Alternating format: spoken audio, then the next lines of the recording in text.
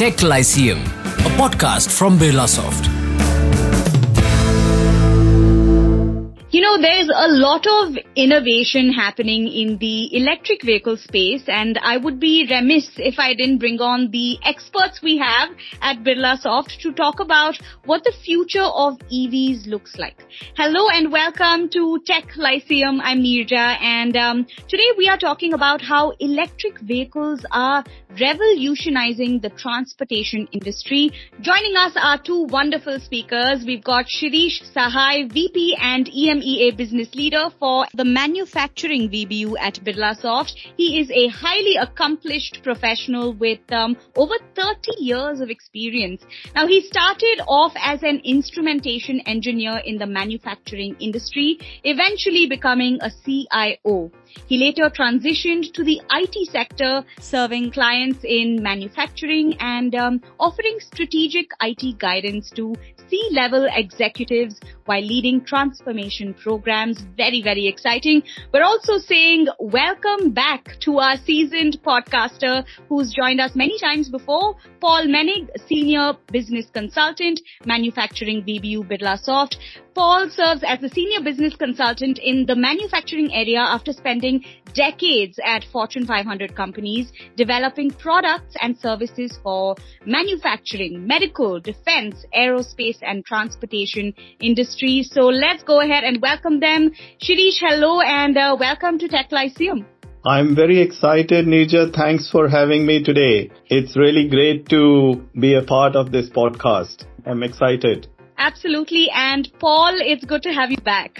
It's great to be here, and I actually drive an EV myself, so it'll be fun to talk about what I know in this area. Okay, on that note, let me start with a question to you, Paul. Amid disruptive innovation and rising regulations, how do you foresee the future of the automotive industry and the role of technologies in shaping its future? Thanks, Neerja. Every form of transportation is moving to cleaner forms of energy, such as renewable fuels, hydrogen, batteries, and solar. And this is driving innovations in areas of weight, aerodynamics, performance, construction, and materials.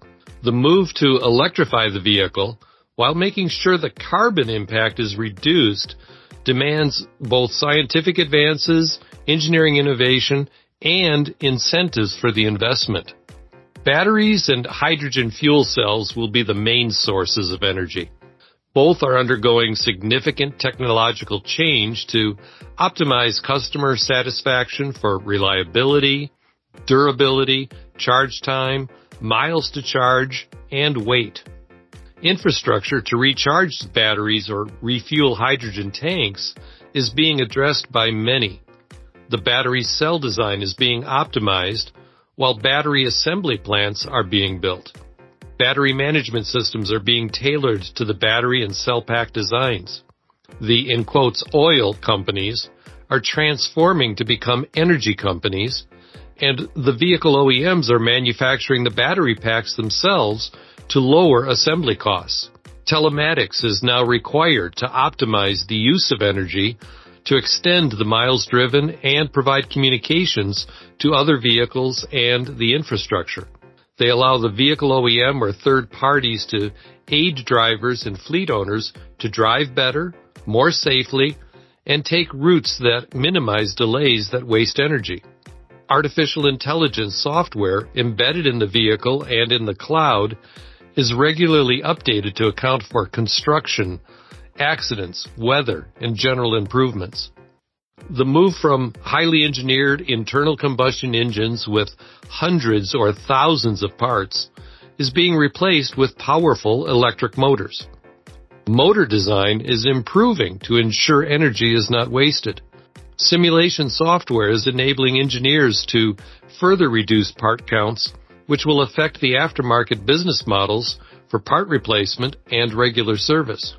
The future is as a service for everything from the ride itself to the battery to predictive analytics for better operation, not just part replacement. Right. Through telematics, the vehicle is in constant contact with the OEM to provide closed-loop feedback, enabling better designs, and new business models. Ultimately, each vehicle will have its own digital twin to provide personalized recommendations to improve operation based on the unique set of options combined with the characteristics of the driver's own behavior. Wow, Paul, thanks for unpacking that for us. Things that would have seemed a distant dream way back when are now coming to life, and that's so exciting.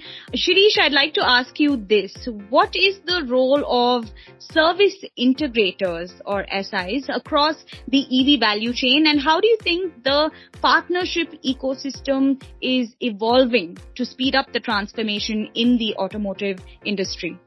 Thanks. That's really an interesting question. You know what? With the technology transformations in automotive industry, what I have experienced, the role of a service integrator is actually evolving. And it's evolving big time in the EV value chain.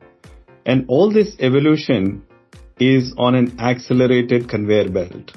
Increasingly, service integrators are getting involved right from the designing of EV solutions to developing the softwares that run those solutions and the product engineering to drive the product innovation, driving the efficiency, and also optimizing the performance while managing the infrastructure for charging and payouts, smart grid integrations for power generation and distribution.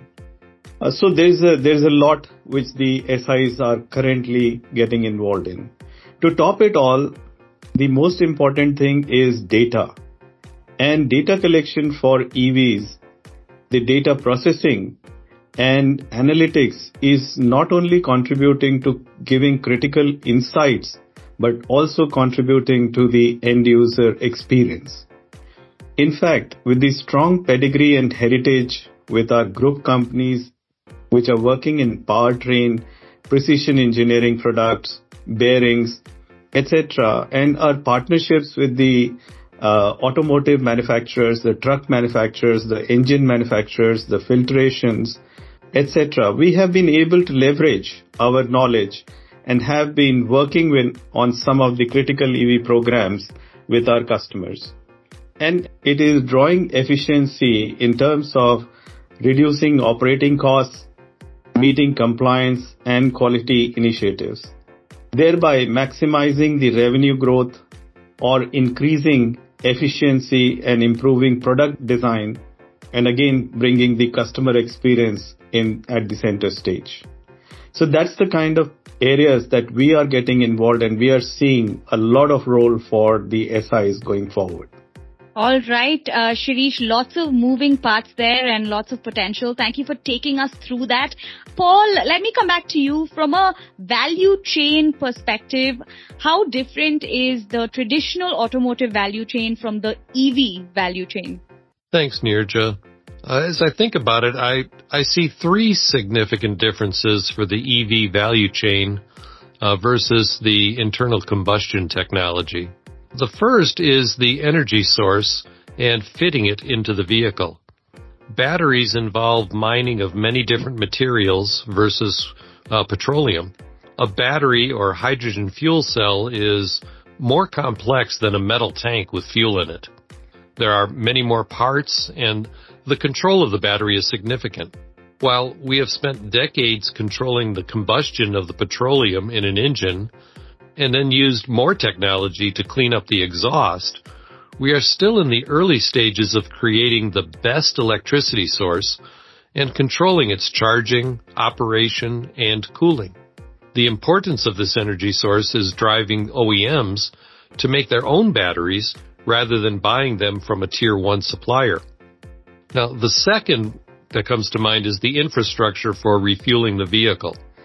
It has taken 100 years to get to where we can reliably find a gas or diesel fuel station anytime and anywhere we need it. The development of the infrastructure for recharging the battery or refueling the hydrogen has a way to go to compete. There are incentives and momentum from energy suppliers, vehicle OEMs, and nations to ensure the infrastructure is put in place quickly. One difference I see is the vehicle OEMs are going to offer the charging equipment and service, whereas they have not been part of providing fuel to internal combustion engines. Now, the third is the converter of energy to motion. The engine of the past is becoming the motor of the future. The motor is smaller, has fewer parts, and will likely require less maintenance. It does, however, have a complex control system. I expect OEMs will take over motor design and manufacture in the future, just as they took over engine design and manufacturing in the past. Now, these differences mean the value chain or supply chain is changing. There is a decrease in importance of the thousands of metal machined parts for an internal combustion engine, and an increase in attention to batteries from the mining of materials through the various stages of processing and assembly, to the charging infrastructure deployed and managed, to the ultimate reuse, recycling, or disposal. Motors have fewer parts and, as I said, are expected to require less maintenance. That's changing the business model for aftermarket parts and service to more over-the-air updates to enhance vehicle operation. We are already seeing existing suppliers innovating to vertically integrate to provide the batteries, motors, and charging infrastructure using those incentives and regulatory mandates from governments. All right. Thanks, Paul, for that. The engine of the past is becoming the motor of the future. Lots to be learned from the past and taken forward. And finally, Shirish, if I may ask you, based on your customer engagements, right, which are those EV-specific use cases which can be leveraged across players in the EV industry, specifically the ones that are gaining maximum customer demand for rapid implementation and scale-up? That's a very interesting question. Thanks, Neerja. You know what? Birlasoft has been a niche player for many of our clients and an active contributor to our clients in developing and delivering EV use cases for mainly environmental regulations, supply chain optimization, and digital transformation. Some of the key engagements that I would like to highlight, while we have done a lot, and we are continuing to do a lot, but for this particular section, I would say that, for one of the largest manufacturers in Europe, we have developed a connected truck platform and that we are supporting and delivering enhanced use cases on. Another one is the largest engine manufacturer that we have been working for the past 2 decades or more than 2 decades. We have developed solutions for supply chain agility, optimization through end-to-end business process transformation, and most importantly, carbon emission monitoring.